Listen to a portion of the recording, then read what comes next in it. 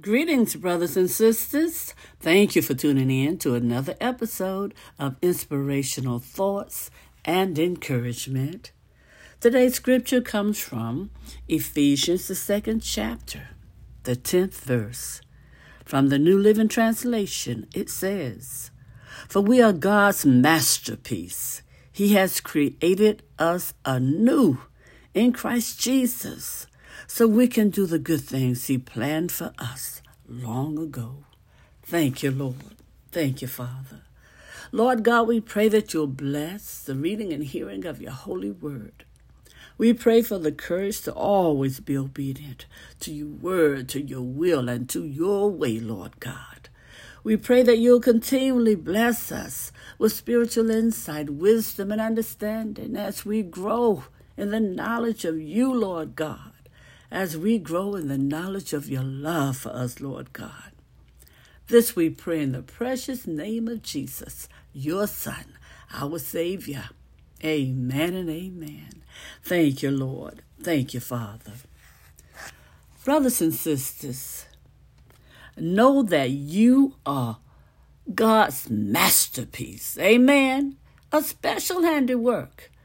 You're equipped and anointed to be the person God has called you to be. Know that.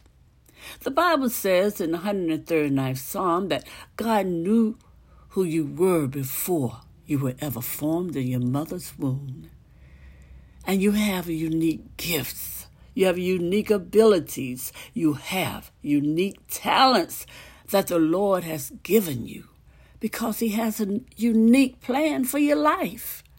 The enemy may try to make you think that you have to conform to the opinions of others. But if you are secure in who God made you, then you can resist those outside demands and pressures, amen, that try to mold you into something that you're not.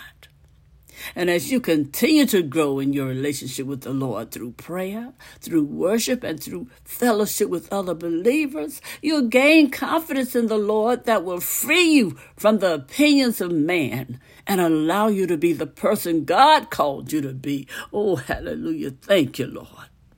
So, brothers and sisters, just thank the Lord for His unique gift, abilities, and talents that He's placed in your life. And ask Him to show you how to use what He has given you to fulfill your plan to be a blessing to those around you. Amen. Oh, thank you, Lord. So believe the Lord has a good plan for your life, brothers and sisters, and a purpose that you can be a blessing to others and to glorify Him.